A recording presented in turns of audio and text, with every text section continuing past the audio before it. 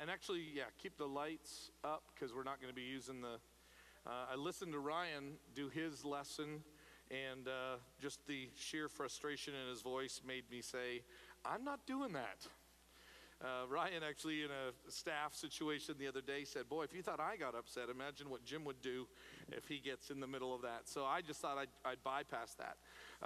So there literally are two sheets back there. One is like this, which will allow you to kind of work through it on your own. And then the other one is what I want to kind of share with you in terms of my thoughts. And again, this is not the only way to do it. But I discovered something kind of fun that I'm looking forward to telling you. Any grammar people in here, like good at English grammar? Raise your hand. I mean, okay, so we've got one. Anybody else? One, two, so a few of you are. I want to, are you really?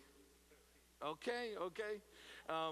But there's kind of something interesting as we kind of walk through here where I think I found a translational problem with the ESV, and interestingly enough, the NLT got it right. So I thought that was kind of a neat thing, and we'll kind of walk through that. But this style sometimes just helps you see how words connect together, and it really answers one fun conversation that we should have tonight. It'll really give you a great example of looking for why or how things happen.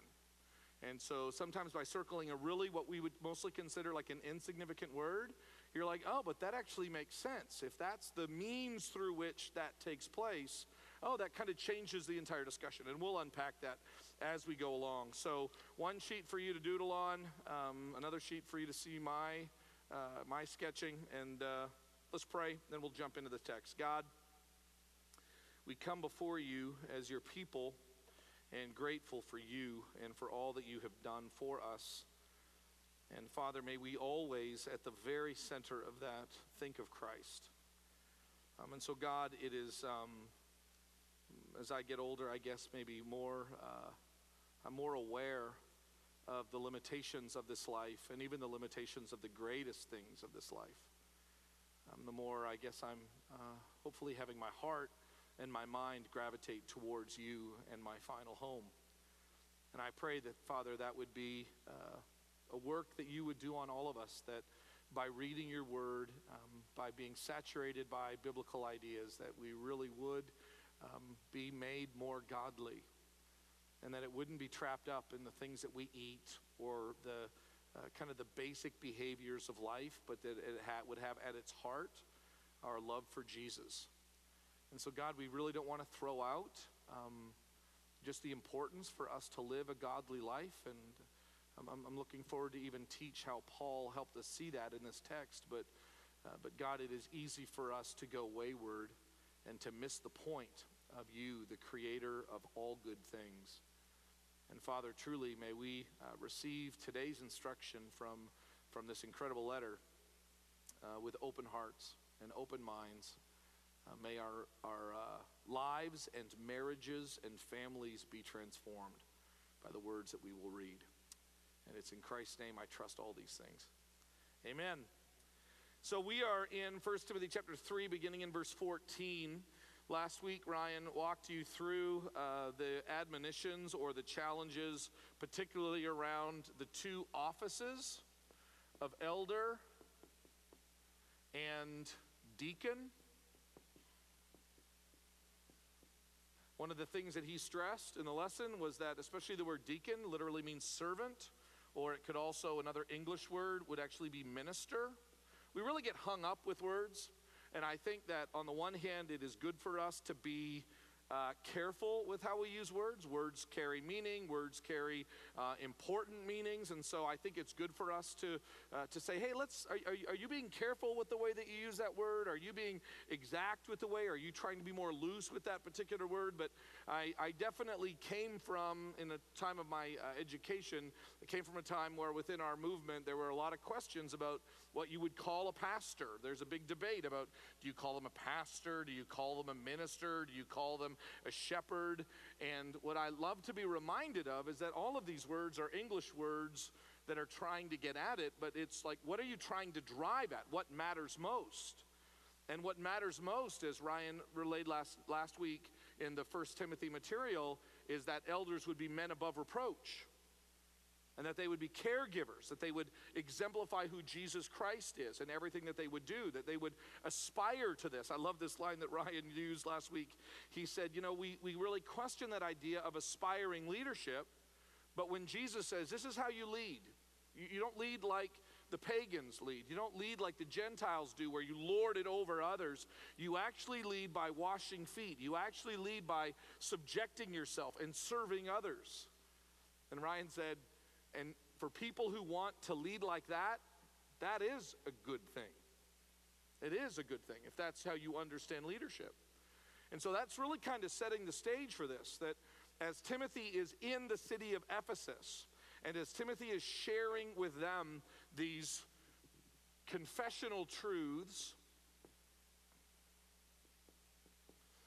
the confession, the great confession about who Jesus Christ is and what is happening, as he is describing the doctrinal element, or this great confession, he is helping them recognize that this confession is based on the reality of who Jesus Christ is.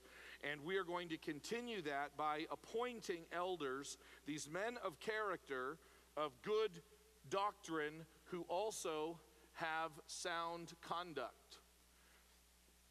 And another way that we could word this, and I keep doing it all the time, is conduct is orthopraxy and confession is orthodoxy.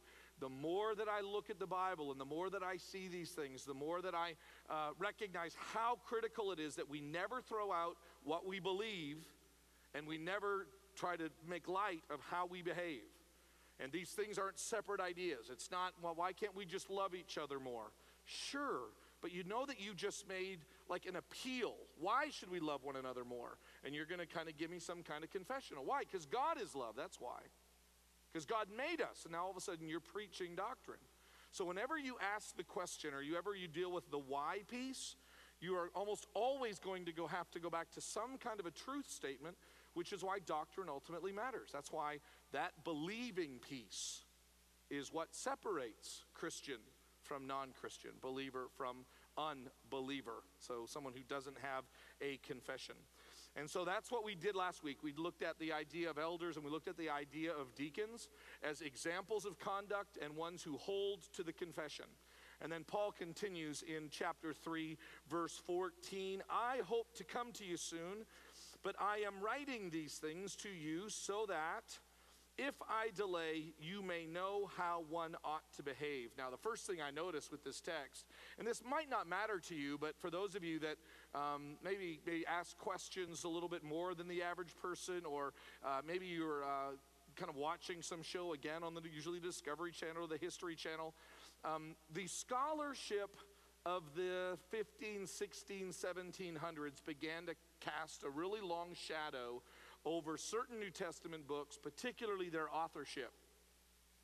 And 1st and 2nd Timothy are books that within a number of liberal scholars are not considered to be books that were written by Paul. What you may hear, what you may actually see on a show, is that we know that 1st and 2nd Timothy and Titus were not written by Paul. They were written much later, and the reason why they would argue that is because the developed understanding, the fact that there are now presbyters, there are elders and deacons, this is something that was in the church much later on. And they talk about the creedal statements, to the immortal, to the invisible God. Like, Paul doesn't talk about like that in his earlier letters. So because of stylistic differences, because of theological developments, they say, listen, it's not that it's not a bad book. I'm sure these teachings are teachings that Paul had, but generation after generation after generations later, someone decided to kind of stand up and to pen in the name of Paul and in the spirit of Paul this letter. Okay? And a lot of people would argue that. Actually, a lot of commentaries that are actually good in some elements and then bad in others would argue that this book was not written by Timothy. Now, some of you just go, and I love my wife. She's this way. My wife and my mom are this way. They just look at verse 1 of chapter 1, right? Andrea, tell me I'm wrong. And you were just, sorry, you would, where is it? Right, yeah, chapter 1, verse 1. First word, Paul. And Andrea goes, obviously it's Paul. right? And many of you get that. Many of you how many of you have that mentality? It says it's Paul, it's Paul. Yeah, okay, so you get that. I mean, I'm not actually like that. I'm the one that goes, well, I mean, but it could have been somebody else that was writing like, I mean, it could have been I'm going to ask that question. And then there are those who really cast a long shadow on this, but to just clear the air, I believe Paul wrote this letter. And one of the reasons why, and I thought this was very interesting, one of the commentaries brought this up, is that this is, by the way, the very first time in this letter that Paul kind of states the I. Because if you go back and you look at chapter 1, it's Paul and, let me get my glasses here. When he begins to describe in terms of who is actually writing this with him, it's not just himself that is involved in this process. And so here Paul now is making this exerted emphasis on who he is and what he's doing. And here's the problem that I would have with someone else kind of speaking for him. This kind of historical piece doesn't really make much sense if somebody is writing it to pretend they're Paul. Right? It would be more of merely a doctrinal letter, but yet there are times in this letter where Paul seems to be speaking about specific instances that happen.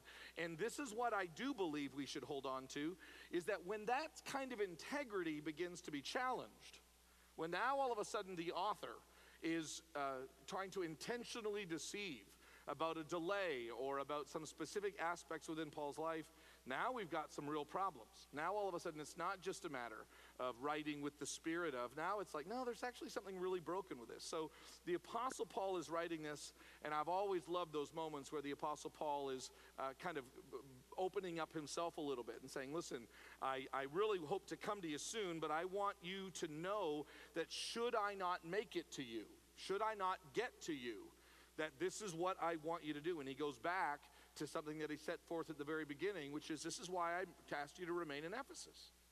Because you need to do two things. Number one is that you need to teach the right things and confront false teachers.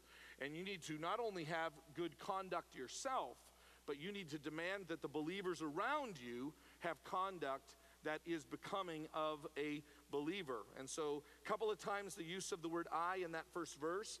And then notice how he says in verse 15, because if I delay, you need to know how one ought to believe. So this is a direction or a command both to Timothy. You need to know this. And then I want you to share this with those around you in terms of the family of God. As he continues in verse 15, how one ought to behave in the household of faith. And that word household gives us this concept, which is so important. The word household comes from a kind of a string of Greek words, oikos, which is the word for house. Those household words give the impression that what we are a part of is a family. And it is so critical that we get that. When you look back at the previous section for elders and deacons, chapter 3, verses 1 through 13, one of the primary themes that you see here is that the conduct of an elder who is appropriate, or a deacon who is appropriate, or a deaconess who is appropriate, the primary issue that is at stake is what? Is that in their family, they know how to behave themselves. So I want a husband who loves his wife, who's devoted to his wife. I want like a father who is going to know how to control his children. I want a person who can, and it's all family idea, it's all family metaphor, because the question becomes, if he can't manage this, the family, then how can he manage, in essence, God's family? So these two things are closely related to one another. It also helps us see that when it comes to the issue of family, okay, this whole idea of confession and conduct, it is a doctrine that you and I are brothers in Christ, or brother and sister in Christ, that this is actually who we are, and that shapes our relationship. Now, what's interesting is my dad was really big on this. My dad had lots of rules based on the fact that we were family, right? So rules with my sister. You don't do this because she's your sister. Like, you don't hit your sister, right? You just don't do that. And we're family. And he would have these natural, extended ideas. Since we're family, this is how we treat one another. How many of you have done this in your home? We're family, so this is how we treat one another. Okay? Makes sense. So our conduct and the confession that we are, in fact, family, and that family, this is the fun part of it, for maybe it's fun, I think it's fun, that we are in an eternal family. Like, this isn't something that's just temporary. This is why the Bible, and Paul especially, really strongly asserts that you don't take for granted those that are sitting around you. That you, in essence, the reason why I'm such a big fan of that gathering component, that we experience life together, is that I am amazed, as I read the scriptures, I am amazed how close Jesus thinks you and I are and should be. And we use that kind of language, brother and sister. And I think a lot, I mean, it didn't really make sense to me until I had kids. And some of the most painful experiences I've had as a parent is when my children didn't care for each other. Some of the most upset I've ever been are when my children were arguing and fighting with one another. I remember an episode, it was on a Wednesday night actually, one of our sons to quit picking on one of our other sons, and he kind of would listen to me, and then I found out after this really, really strong warning, I found out that he had done it all over again, and I remember coming home from Wednesday going, I know I'm supposed to be at peace right now, but I think I want to go to war with my son. And I just remember being like so angry with him. Why? Why are you getting so bent out of shape? Because they're my children. It also helps us see this biblical idea. So here we are, and here God is. This beautiful God which exists in Father, Son, Spirit. Okay? So there's one God. So it's not one God existing, Father, Son, Spirit. And there is unity, there is unison within them, integrity and unity. And there's a relationship in the Godhead. Okay? And then there's us, brothers and sisters. And we live in relationship with one another. Okay? And I love this idea that the closer you and I grow towards God, very naturally, actually, what should happen? The closer any of us grow towards God, what happens to us? We grow closer to each other. And this should be like a natural byproduct of what Christ-likeness looks like. So this is the reason why I have a real hard time with people who talk about really spiritual people who are not connected to the body. How can you be disconnected from the body of Christ, disconnected from other brothers and sisters, and yet still be like someone who is trying to honor God? If your kid said, I'm never coming home again, I really don't have any need to come home. I don't want to see you at Christmas. I don't want to see you at Thanksgiving.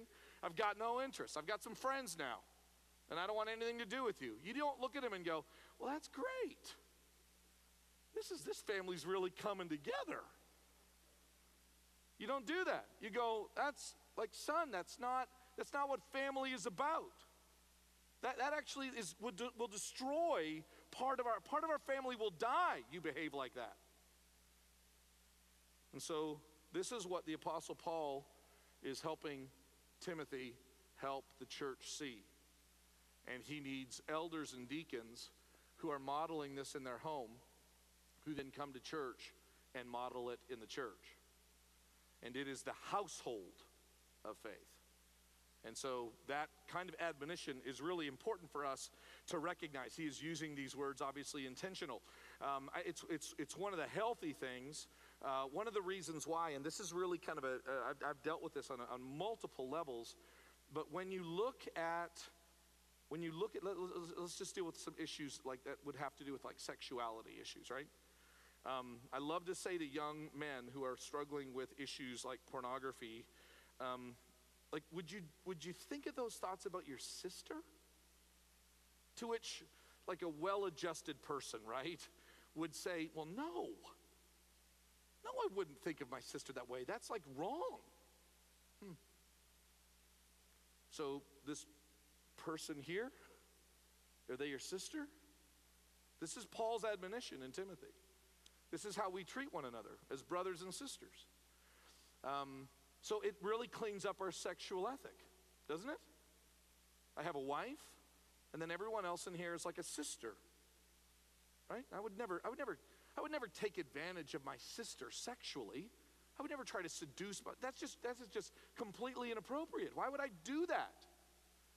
And then my sister in Christ, what is she? See, the family analogy really helps us move it into another realm. I would never take advantage. I hope I wouldn't. Again, this is if you've got things kind of, you don't have a conscience that's been seared, but I wouldn't take advantage of my sister financially, right? Like I wouldn't try to exploit her, or I mean, not unless I'm really kind of messed up. She's family. So why would you do that with Christian people? Why would you act that way? I remember kind of when Andrew and I first started going into ministry and dealing with the question about how do we kind of walk through the process of knowing that this church is right for us and we're right for the church. And much like in a lot of areas of business, I had two different professors that gave me two different ways of looking at the church. And one of them had more of he was a great man. I mean, I'm really grateful for his influence on my life. But he had kind of more of a dot the I's and cross the T's mentality. And he would talk about, well, when you meet with an eldership, you ask doctrinal questions, and then you talk about the particulars. How many days off do I get, and how much, and what is it? All the kind of normal stuff that you have. And then I had this other friend of mine, and I asked him, my mentor, I said, so how do you handle it? And he said, well, we're family.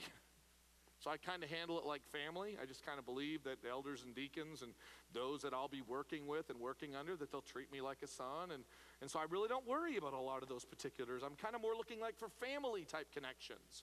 And he said, now, Jim, I don't know if that's the only way to do it. And I remember going, I think I want to do it your way, right?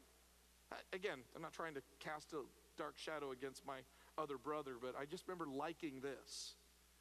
And so whenever I would get into a situation where I would meet with elders, or I would meet with even the trustees at the college when I worked there, I remember being ready, and the question I would then ask would just be this: will you treat me like your son? That's all I want to know. Will you treat me like, first of all, are you good to your son? And then the second one is, would you treat me like a son? Would you do that? Like, as you think about how much I should make, would you just treat me like because if you'll treat me like a son, I'm okay with whatever that is. Like whatever it is, as long as you look at me like a son, then I think I can do anything. And so far to this day, Andrea and I have always walked into those situations looking more for family realities and those kind of family pieces, because if I know that you will treat me like a brother or like a son, then I can really trust God with the rest of that. Do you see how much of that would change? Do you realize that instead of me just preaching sermons on, you need to be more united. You need to quit arguing with one another. Maybe, again, I should just preach, you remember your family, right? Like, you know your family. And sometimes that can be overwhelming. I remember, maybe you know him, a young man that lived with us for a number of years from Germany named Tomas. And I remember when he accepted Christ, I told him, I said, this is going to kind of blow your mind, but now we are going to be family, which means, like, no matter what, until you're dead, I have an obligation to you. What? And I said, yeah. Like, you're like a son to me now. And I'll have tough conversations with you, but, like, no matter what, like, I'm obligated to you because you're family. How many of you feel it with your kids? That obligation. And then I'm going to ask you, this is a maturity issue. Do you feel that for your brothers and sisters in Christ? If your first response is, well, I'm afraid they're going to take advantage of me, then I need to tell you about a Savior that got on the cross. Our first response shouldn't be, but what if they take advantage of me? Our first response should be, I don't mind being overwhelmed, because then that kind of leads me back to the Spirit. Because sometimes I look over on the crowd or the masses as an eldership, as a staff, right? We're overwhelmed by this sometimes. But like, this is our obligation. This is our responsibility because we really are family. That's how Paul is describing it. That's why what we do and what we believe actually have such strong issues. I mean, it's easy for you to not care what people believe if they're not family. I don't care what they believe. They're not my family. I don't care what they do. They're not my family. But when they're family, man, I care what they do. Man, I care what they believe. At least you should. So, how someone ought to behave in the household of God, which is the church of the living God. That phrase living God is kind of interesting. It is used 15 times in the New Testament. It is referred to the living God. I don't know if I ever really knew this. This is kind of a new idea I had from this particular, new idea I was taught during this study. Do you know what is the opposite of the living God? Now you're going to say the dead God. I get that, right? But do you know what he's attacking? You know what, particularly the Old Testament, what they're attacking, what they're kind of lining him up opposite to? Idols. Whenever they talk about the living God, it's opposed to idols, right? Idols which cannot see and they cannot hear and they cannot help you. But we are children of what? Of the living God. So it's not just dead. It literally just shows the difference between those people who have, and this is what's interesting. If you have a confession that is you can have a confession on an idol. You can have a doctrinal belief that on an idol or on something that is not real, right? There are other doctrinal statements that we could have, but if they're connected to an idol, then they're just dead. They go nowhere. Your prayers go nowhere. Your hopes go nowhere. Your direction is nowhere. But if you are actually having a confession that is tied into the living God, now all of a sudden you have something that is true, something that is eternal, something that stands beyond your own life. And so what he is saying here, as you look at this, is that, like, listen, we have a conduct, we have a way that we should behave. Since we're in the household of God, we're family, which is the church of the living God, the called out ones of the living God. And then he's going to keep on going. He's going to describe it as a pillar and a buttress. Now, again, we're not English, so I don't know if the word buttress is a kind of a phrase that you don't know. I don't use the word buttress very often, okay? I think that when we look at these words, this is why it's kind of helpful to know. He's taken two words. Pillar, this thing that holds up the building. Buttress would be the foundation. And this is what it is built upon, the household of faith, the church of the living God, the pillar and the buttress of the truth. And again, that word there is a difficult word to hold on to in our culture, the idea of truth, because we so don't believe in it anymore. We have become such relativists. You have your truth, I have my truth, they have their truth. This is why we're even afraid to say, hey, we've got certain confessions that you need to hold to. I have this.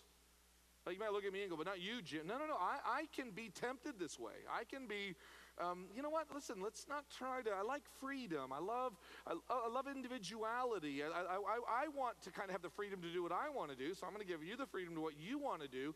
That kind of only one way of doing things just seems so repressive. What we want is diversity. What we want is uniqueness. Actually, not when it comes to doctrine. I'll come back to it. How many of you want like diversity when it comes to the foundation of your house? Right? How many of you, like, when you're driving over a bridge or you're getting on an airplane, you just want free thinkers developing these things? Right? On things that matter the most, we want that kind of, on things that are matters of life and death, that's when we want words like foundational. The word buttress works, right? We want things that are stable. Why? Because if not, you die. And again, the Bible gives us this very strong admonition that these spiritual components have eternal life and death consequences. So how we behave and the confession that we make are based on the household, the church of the living God, the pillar and buttress of the truth. Okay? See, if I believed that, if I believed that that's what was at stake, I'd have an easier time going. And I hope you can understand, I don't mean this word in the negative sense. I'm a little bit influenced by a book I'm reading right now with some college students by Russell Moore called Onward. And in our study today, he describes our cultural engagement. I know this can be a loaded term, but he said basically the church is at war with culture. Now, we don't wage war like the world wages war. So it's not about guns and it's not about violence, but it definitely recognizes there is an opposition. That there is something that is opposing, right? So when I don't know what to say, or when I'm tempted to just give in, or just say nothing, just be quiet. When I remember that I have the truth, then it's different. See, when you see the people that are the most excited about a particular issue, it's because they believe they have the truth. This is why I find it fascinating that people who believe we each have our own truth, when it really comes down to it, they don't believe that. The world, which right now is pushing different agendas, whether it would be the LGBTQ issue, whatever it might be, they don't act like this is one other option among many options. It's like, no, this is the way you need to understand it. And they're so forceful with it. It's like, wow, that is really true. And they don't mean true for them. It's true for everybody. Which actually, I kind of like that fervor. I mean, I really think that helps us. It gives us an opportunity to say, why do you care so much about this? Because I think it's true. Okay, great. Can we talk about that truth for a moment? And this is the truth that we have. This is what the church is. If the church is the family of God, if the church is the household of faith, if it is this kind of foundational piece, do you trust it? Do you trust it? I'm going to give you a small plug here. Coming up, starting not this Sunday, but the following Sunday, October 9th, we're going to be spending 6 weeks dealing with, it'll be fun, I promise, in a really deep biblical way. Biblical manhood or manhood. What does it mean to be a man? What does it mean to be a woman? What does it mean? What's our sexuality look like? How did God design us?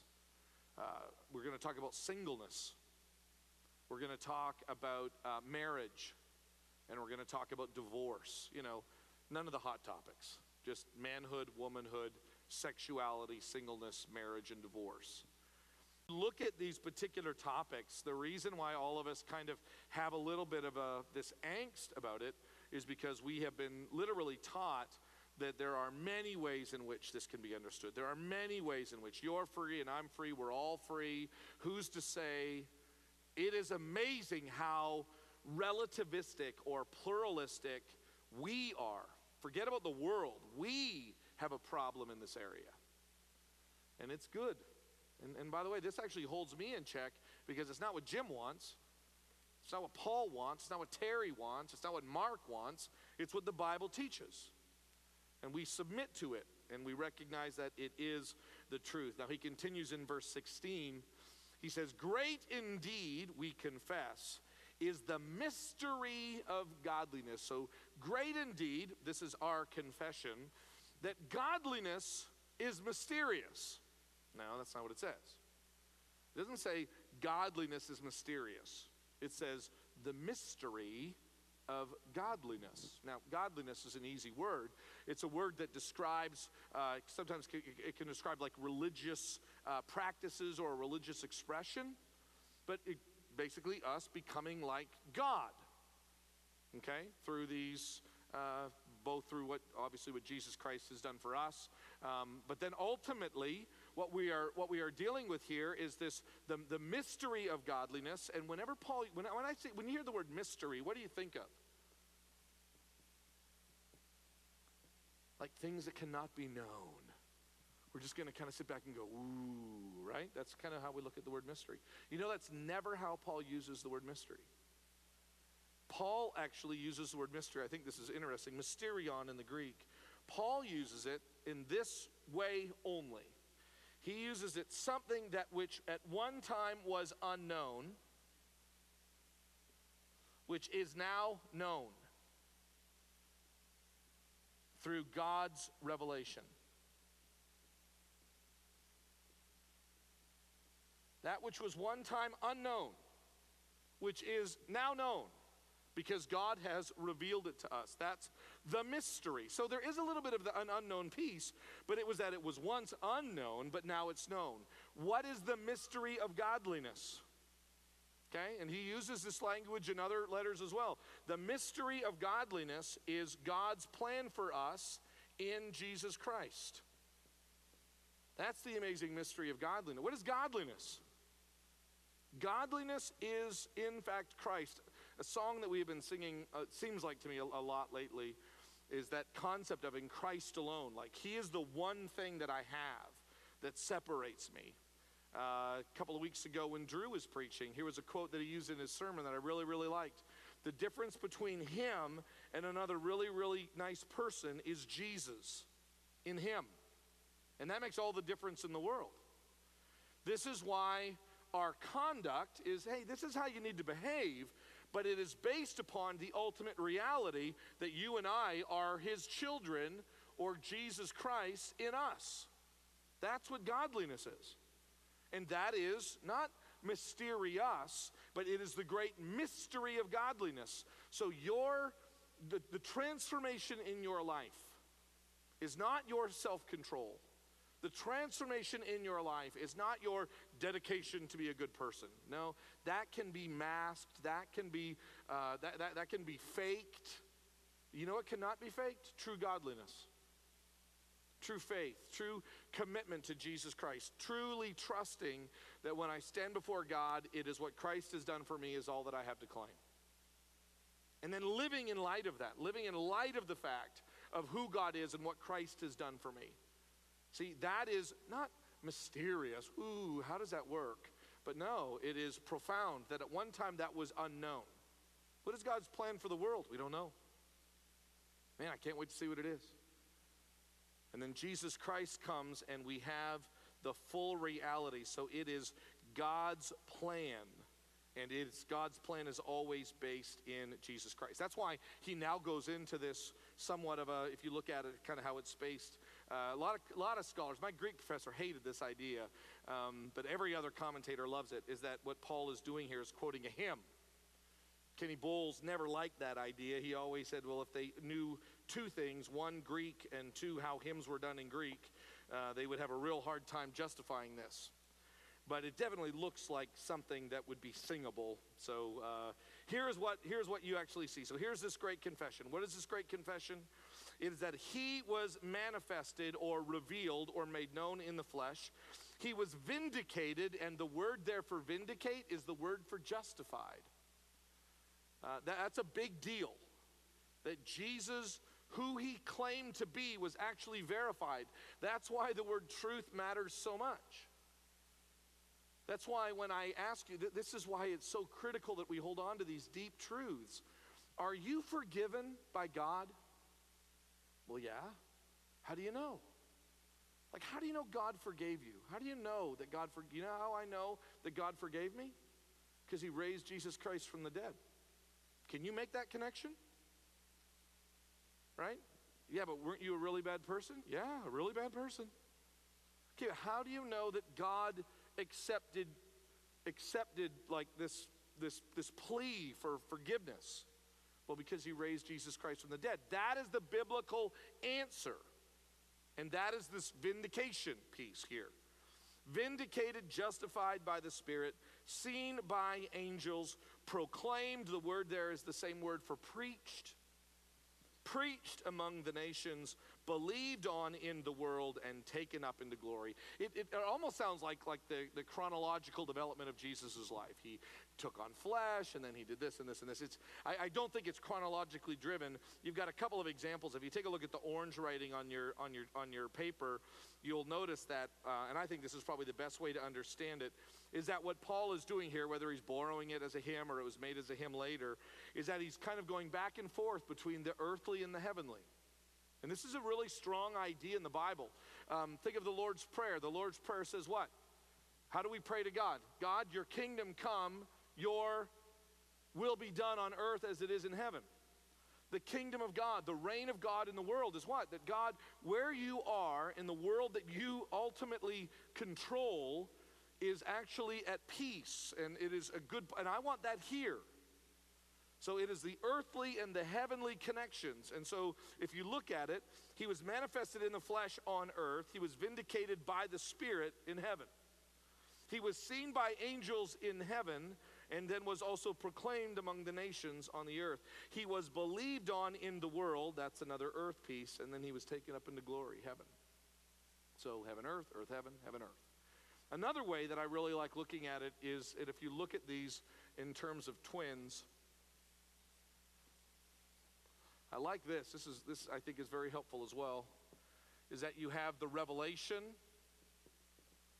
the revealing of who Jesus Christ was in both dimensions. This is really big for Paul, especially in the book of Ephesians. What you and I fail to recognize is that what God is doing in the universe is not just like in Stillwater, and it's not just in Oklahoma, and it's not just in America, and are you ready? It's not just in the world. It's actually in the heavenlies. That spiritual realm that you and I wonder about, that you and I don't give a much recognition to. And I'm not asking us to go all Frank Peretti crazy. Some of you may know the reference. But I am saying that there is, from the biblical perspective, there is something else that is going on. There is something else that is actually happening. And this is what Paul is making reference to. And he does this a lot in the book of Ephesians, which is where Timothy is doing this. So after you have the revelation of who Jesus Christ is, you have the witness of who Jesus Christ is. Both angels giving witness. This is who Jesus is. Jesus is in fact the Son of God. Jesus is the Son of God. That is the watershed question, I would argue, in all human history, but especially for those of us who are followers of Jesus Christ. That's what separates us from everybody, is what we believe about Jesus. Angels, he is the Messiah. The proclaiming into the world, or the believed amongst the nations, is that they bear witness to him. And then lastly, you have the acceptance. Both on the world stage, as he is believed, and then taken up into glory, what he's received. So however you want to look at it, this is really, one thing I love about this particular hymn, maybe Kenny Bowles isn't listening to this, yeah, I doubt if he is. This proclamation, this confession, is that you have a great summary of who Jesus Christ is and what God has done. That kind of central idea is good for us to go back. What matters most? This is to be able to differentiate between what matters most and then what becomes like a side issue. These are the things that matter most. Who Jesus Christ is, his incarnation, the justification by the Spirit, the proclamation, and the ascension at the end. Okay, so let's move now into chapter 4, verse 1. So the first half, if you look at the kind of that red line there, on the first half you have the how to behave piece, although it doesn't get into this minutia. And now we're going to talk about how to confront. Okay, so you know that there is this, we're going to behave like we're family. And then how do we confront? And Paul is now, for the rest of the final 3 chapters, be a little more exact and specific in terms of Timothy's work to confront those who are not listening, who are trying to go in a different direction. And you'll notice that they have ideas that are going to work out into ways that we should behave. Verse 1, now the Spirit expressly says that in latter times some will depart from the faith. Now I'll hold on to that right there. A couple of key ideas. First of all, like, where does the Spirit say that? Right? Like he says, man, the Spirit clearly says. Like, where does the Spirit clearly say that? He may be referring to a number of different things. He may be referring to Matthew chapter 24, verse 11. Because, by the way, we believe that, like, when the Son speaks, the Spirit and the Son and the Father, they're all one, right? And what does Jesus say? Matthew 24, Mark 13, what does Jesus say? That as time moves forward, and I don't know if it is, I'm not as big of a fan, for those of you that have heard me teach the Revelation, I'm not as big of a fan that the Bible teaches really, really clearly that right in the last few, it's the most crazy. Because I actually believe that Jesus Christ could come back today. I do. And I believe he could come back tomorrow. And I don't know if this is the worst it's ever been. So I got to let go of one of those ideas. Either it's all going to get worse and then Jesus is going to come back, or I don't know how we're going to know that question. I mean, there's definitely been some pretty complicated times in human history, but it definitely gives us this idea, Jesus does, that in the latter times, notice that phrase that's actually found there in verse 1, latter times, that phrase is kind of a Jewish way of describing how God works with his people. And he does. If you take a look at Hebrews, this board's getting full.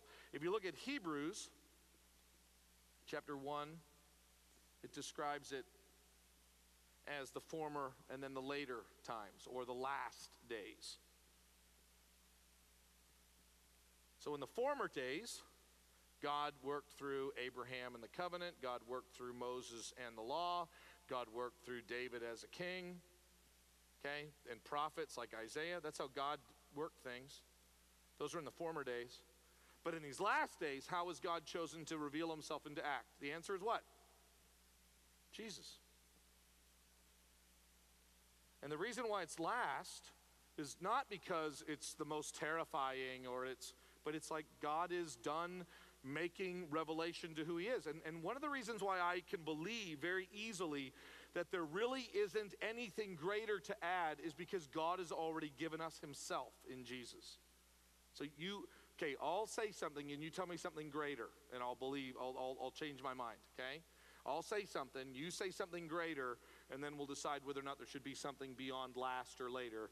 Jesus. I win. Right? So that's what the Hebrew writer says, that's what Paul says. So in the later times, in the past, God did it this way, through these covenantal promises, and then God revealed himself in his Son, and this is it. Nothing else to add to this particular mix, because Jesus is fully God, who he is. And what's going to happen, and by the way, one other thing I want to add, on the Spirit piece, it could be that Jesus' teaching is what he is referring to. It could be his own teaching. Ryan made reference to this last week. Acts chapter 20, verses 17 through 35, Paul gives an address to the Ephesian elders. Oh yeah, that's right. That's where Timothy is. And Paul says, and the Spirit is telling me that this is what's going to happen. One thing that I don't think the church has gotten well, that I think we need to be very, at least aware of, but I think we always fail. Most Christian people are worried about outside problems. Who's going to be the president? They're all freaking out about outside things, right? Even in terms of the Antichrist. Who's the leader of the EU or something kind of not biblically based idea. They're all worried about outside influences and outside. That's really not what the Bible seems to be interested in. What the Bible warns against are inside influences. I'm not really that worried about somebody that's outside because they'll be easily discernible. Yeah, they're not one of us. Why would we listen to them? You know what we need to be careful of? Internal issues. By the way, the Antichrist, as mentioned in John's, Antichrist in 1 John, guess where John was writing that letter to? City of Ephesus. The Antichrist, actually, he says, the Antichrist will come. As you know, the Antichrist has already come. Many Antichrists have come. And who is the Antichrist? He who denies that Jesus Christ came in the flesh. And they were among us. And they were leading people astray, making people wander off. They were becoming apostate, is what the Greek word is here. To depart from literally means to become apostate, to wander off and away from. How does that happen? That actually happens when someone says, hey, this is the idea that the Bible kind of has. You know what you really should do? You know what you really need to add to this? You know what is better than just this, but also this? Those are the ones that concern me the most. My dad used to always say, and I love this, and again, I never say this, my dad was not a pastor. People think when I talk about my dad, he must have been a pastor. No, not a pastor. But my dad cared for the church. But my dad would always say, well, son, listen, don't get all worked up about the way the world is. Can't do anything about the world. You don't need to worry about the world. You don't need to kind of be confused by the world. The world's messed up. The world's da-da-da-da-da. what we need to really be aware of and care for and love is the church. Now, by the way, that doesn't mean he didn't love the lost or he didn't care. That's not what he's saying. But don't get all worked up. It's the wolves in sheep's clothing that concern me the most. It's the sins that you and I, kind of going from last week's message, it's the sins that you and I begin to accept. It's the fact that the more that I look at us, and the good news is that we all get only one life to live. And that's why everyone, just read history, everyone is concerned about the influence that the world has had on the church. Everyone always has, from the very beginning. Tertullian was worried about it. Augustine was worried about it. Okay, so that's not a new idea. You think it's the worst it's ever been. I promise you, you're wrong. It's been better and worse. Okay? It's good for us to just stop and to recognize that the danger is, our greatest danger is clearly internal. Okay? And we need to watch that. We need to guard ourselves. Watch your life and your doctrine closely, Paul tells Timothy. So here's that little small word that I want you to see that is so very interesting. Look in still here in verse 1. In latter times, right? Some, not all, some are going to depart. The best word for depart there is, it's the word apostate, but this is the way the NRSV translates it, renounce. Some will renounce the faith. Now, how did they renounce the faith? This is kind of what, even in a Bible study that I had earlier this week, we were talking about this question about Christians falling away and all that. I don't get too wrapped up in that. But here's one of the questions that we never, this small little word, 2 letters, B-Y. Because whenever we get into these debates about can a person lose their faith or not lose it, what people never really discuss is like, what would it look like even if it is, or even if it, what does it actually look like? And notice what Paul says. This is what it means to be apostate. This is what it means to depart from or to renounce. Why? By devoting themselves to deceitful spirits and the teachings of demons. So let me just ask you this question. Can someone be devoted to the teachings of demons and deceitful spirits and still be a believer in Jesus Christ? If you say yes, I've got some real concerns. Now, again, there's a couple of different ways in which we could answer, well, how did they get there? That's beyond the scope of this. But notice the by. The by, in terms of this wandering off, is not, I said a bad word, or I didn't go to church for 3 consecutive weeks. No, it's by what? By following deceitful teachings, by following things that are taught by demons. Now, again, this is where it gets interesting. What this is doing is helping us recognize there are going to be people that are going to be the ones doing it, okay? Because it's not like a demon is going to walk in and we're going to recognize the demon. And by the way, the demon would probably look beautiful. The demons are angels. You know that, right? So they're wonderful looking creatures.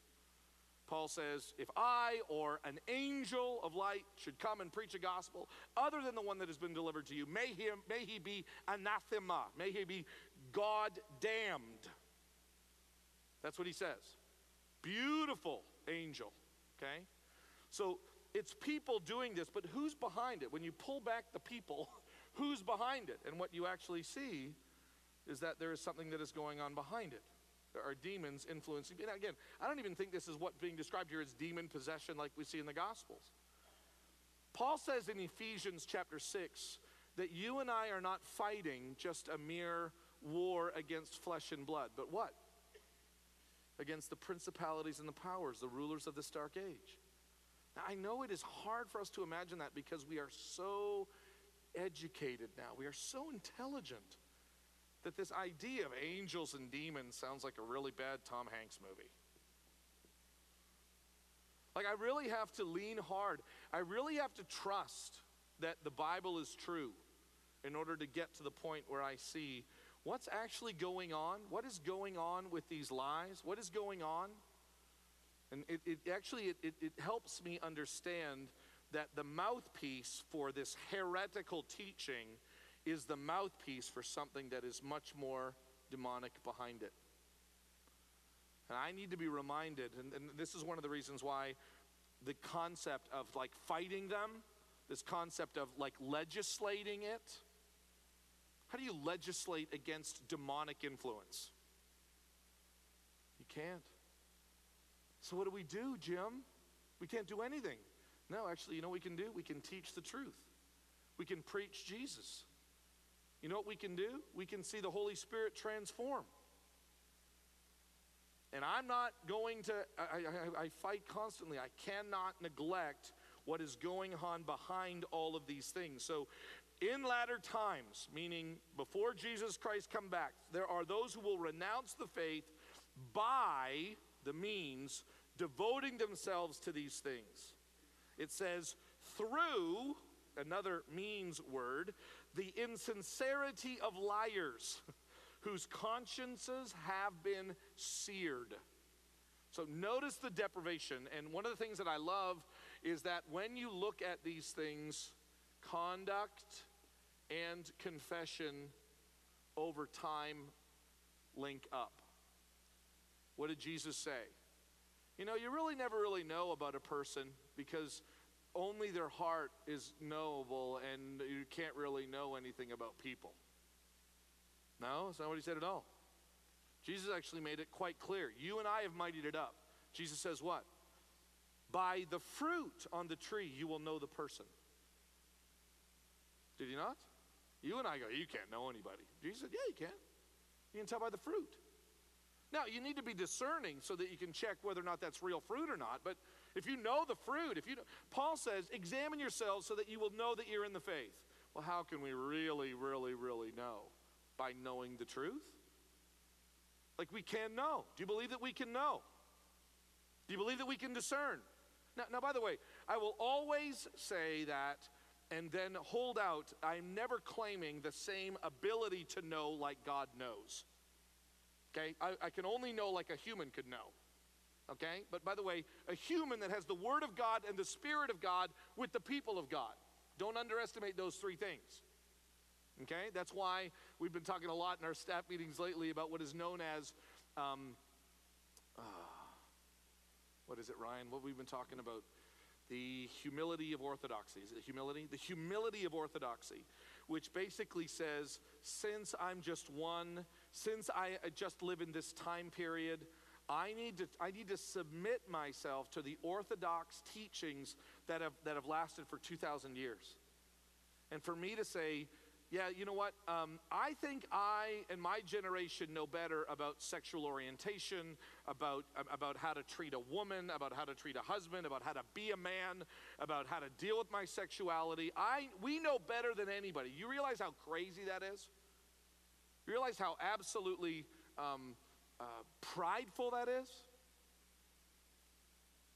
And Paul is describing here that when you have this insincerity of liars whose consciences have been seared, and how do they do this? This is what we actually see. They do this. They forbid marriage and they require abstinence from food. This is a way that we try to be spiritual. By what? By relegating sex to the sidelines and saying you shouldn't have it. This is probably tied into the idea, when you look at 1st and 2nd Timothy, that there are some false teachers that are saying the resurrection has already happened. And Paul's going, no, that's not true. Paul makes it very clear. Even though, by the way, in 1 Corinthians 7, Paul says, hey, if you can stay single and stay committed to the kingdom, that's not a bad thing. That kind of devotion and dedication is actually a good thing. But he says, but by the way, if you do marry, and then he begins to describe it, like don't withhold sex from one another. Don't think that sex is bad or dirty or wrong. And this is where the church has gotten it wrong. Interestingly enough, I bet you few of you know this, because I just found this out actually a few hours ago, and I thought seems kind of strange. Do you know who revived sex as a healthy gift from God? Are you ready for this? The Puritans. Yes, this is what the commentator said. Yes, Puritans. During the 12, 13, all the way back to the early church, Tertullian and Augustine, some actually, Ambrose actually said, it would be better for humanity to become extinct than for us to be embridled in our lustful passions. And he's talking in a marriage context. And the church got it wrong for a really, really long time. And then all of a sudden the Puritans come along and they say, here, it's interesting enough, you know what they did? They read the Bible. And they went, wait a second, sex is like what holds men and women, or husbands and wives, not just men and women, husbands and wives together. It's actually a good thing given to us by God that shows us how to be intimate and to give and to receive. It's this wonderful thing. The Puritans changed everything. Notice how dangerous it is to look at the idea of what is happening in the world from a worldly perspective. Abstinence. And Paul says no. Look how he concludes. They tell people, nope, don't marry, abstain from food. And then he says this, that God created to be received with thanksgiving by those who believe and know the truth. For everything created by God is good, and nothing is to be rejected. Nothing is to be rejected if it is received with thanksgiving. Now, by the way, that's not a formula, but this is the beauty of it, is that when we look at, Matt Chandler does a great job teaching this, when we look at food and we say, oh, isn't God good? Isn't God good? Just the way that he's made the mouth and the way that he has made the smells and the way that, is God not good? Now all of a sudden, instead of food being the ultimate end, God is the ultimate end. See, everything that God has made is good. Man, isn't God good? The way that he's made the human body and the heart and the mind to respond sexually. Is that not a good thing? Yes, it's a good thing. Now, we can pollute it and destroy it and turn things like food and marriage and sex into very dark and despairing things. But God made it good, and it is to be received with thanksgiving. God, thank you for giving me this. See, that is worship. And when God created everything in the book of Genesis, what did he say? Behold, it is good. If it is received with thanksgiving, for it is made holy. The word there is sanctified by the word of God and prayer, which again is not a formula, but the word of God goes back to the truth. Do you know the truth about food? You know how like food should be used? Do you know how sex should be used? Do you know how the basic things in life, every aspect of our lives, do you know how it should be used? See, where you and I get into trouble is when we take something that God has given us and we put it to the very, very top and it becomes God. That's when we begin to destroy things. But when you receive it with thanksgiving and you understand what it is, wow, God is good, and everything that he made is good. And the truth about that God made everything good, is our confession.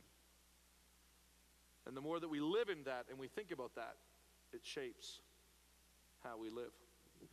Final thing that I'll say is take a look at the little phrase, fourth line from the bottom. It says, thanksgiving by those who believe and know.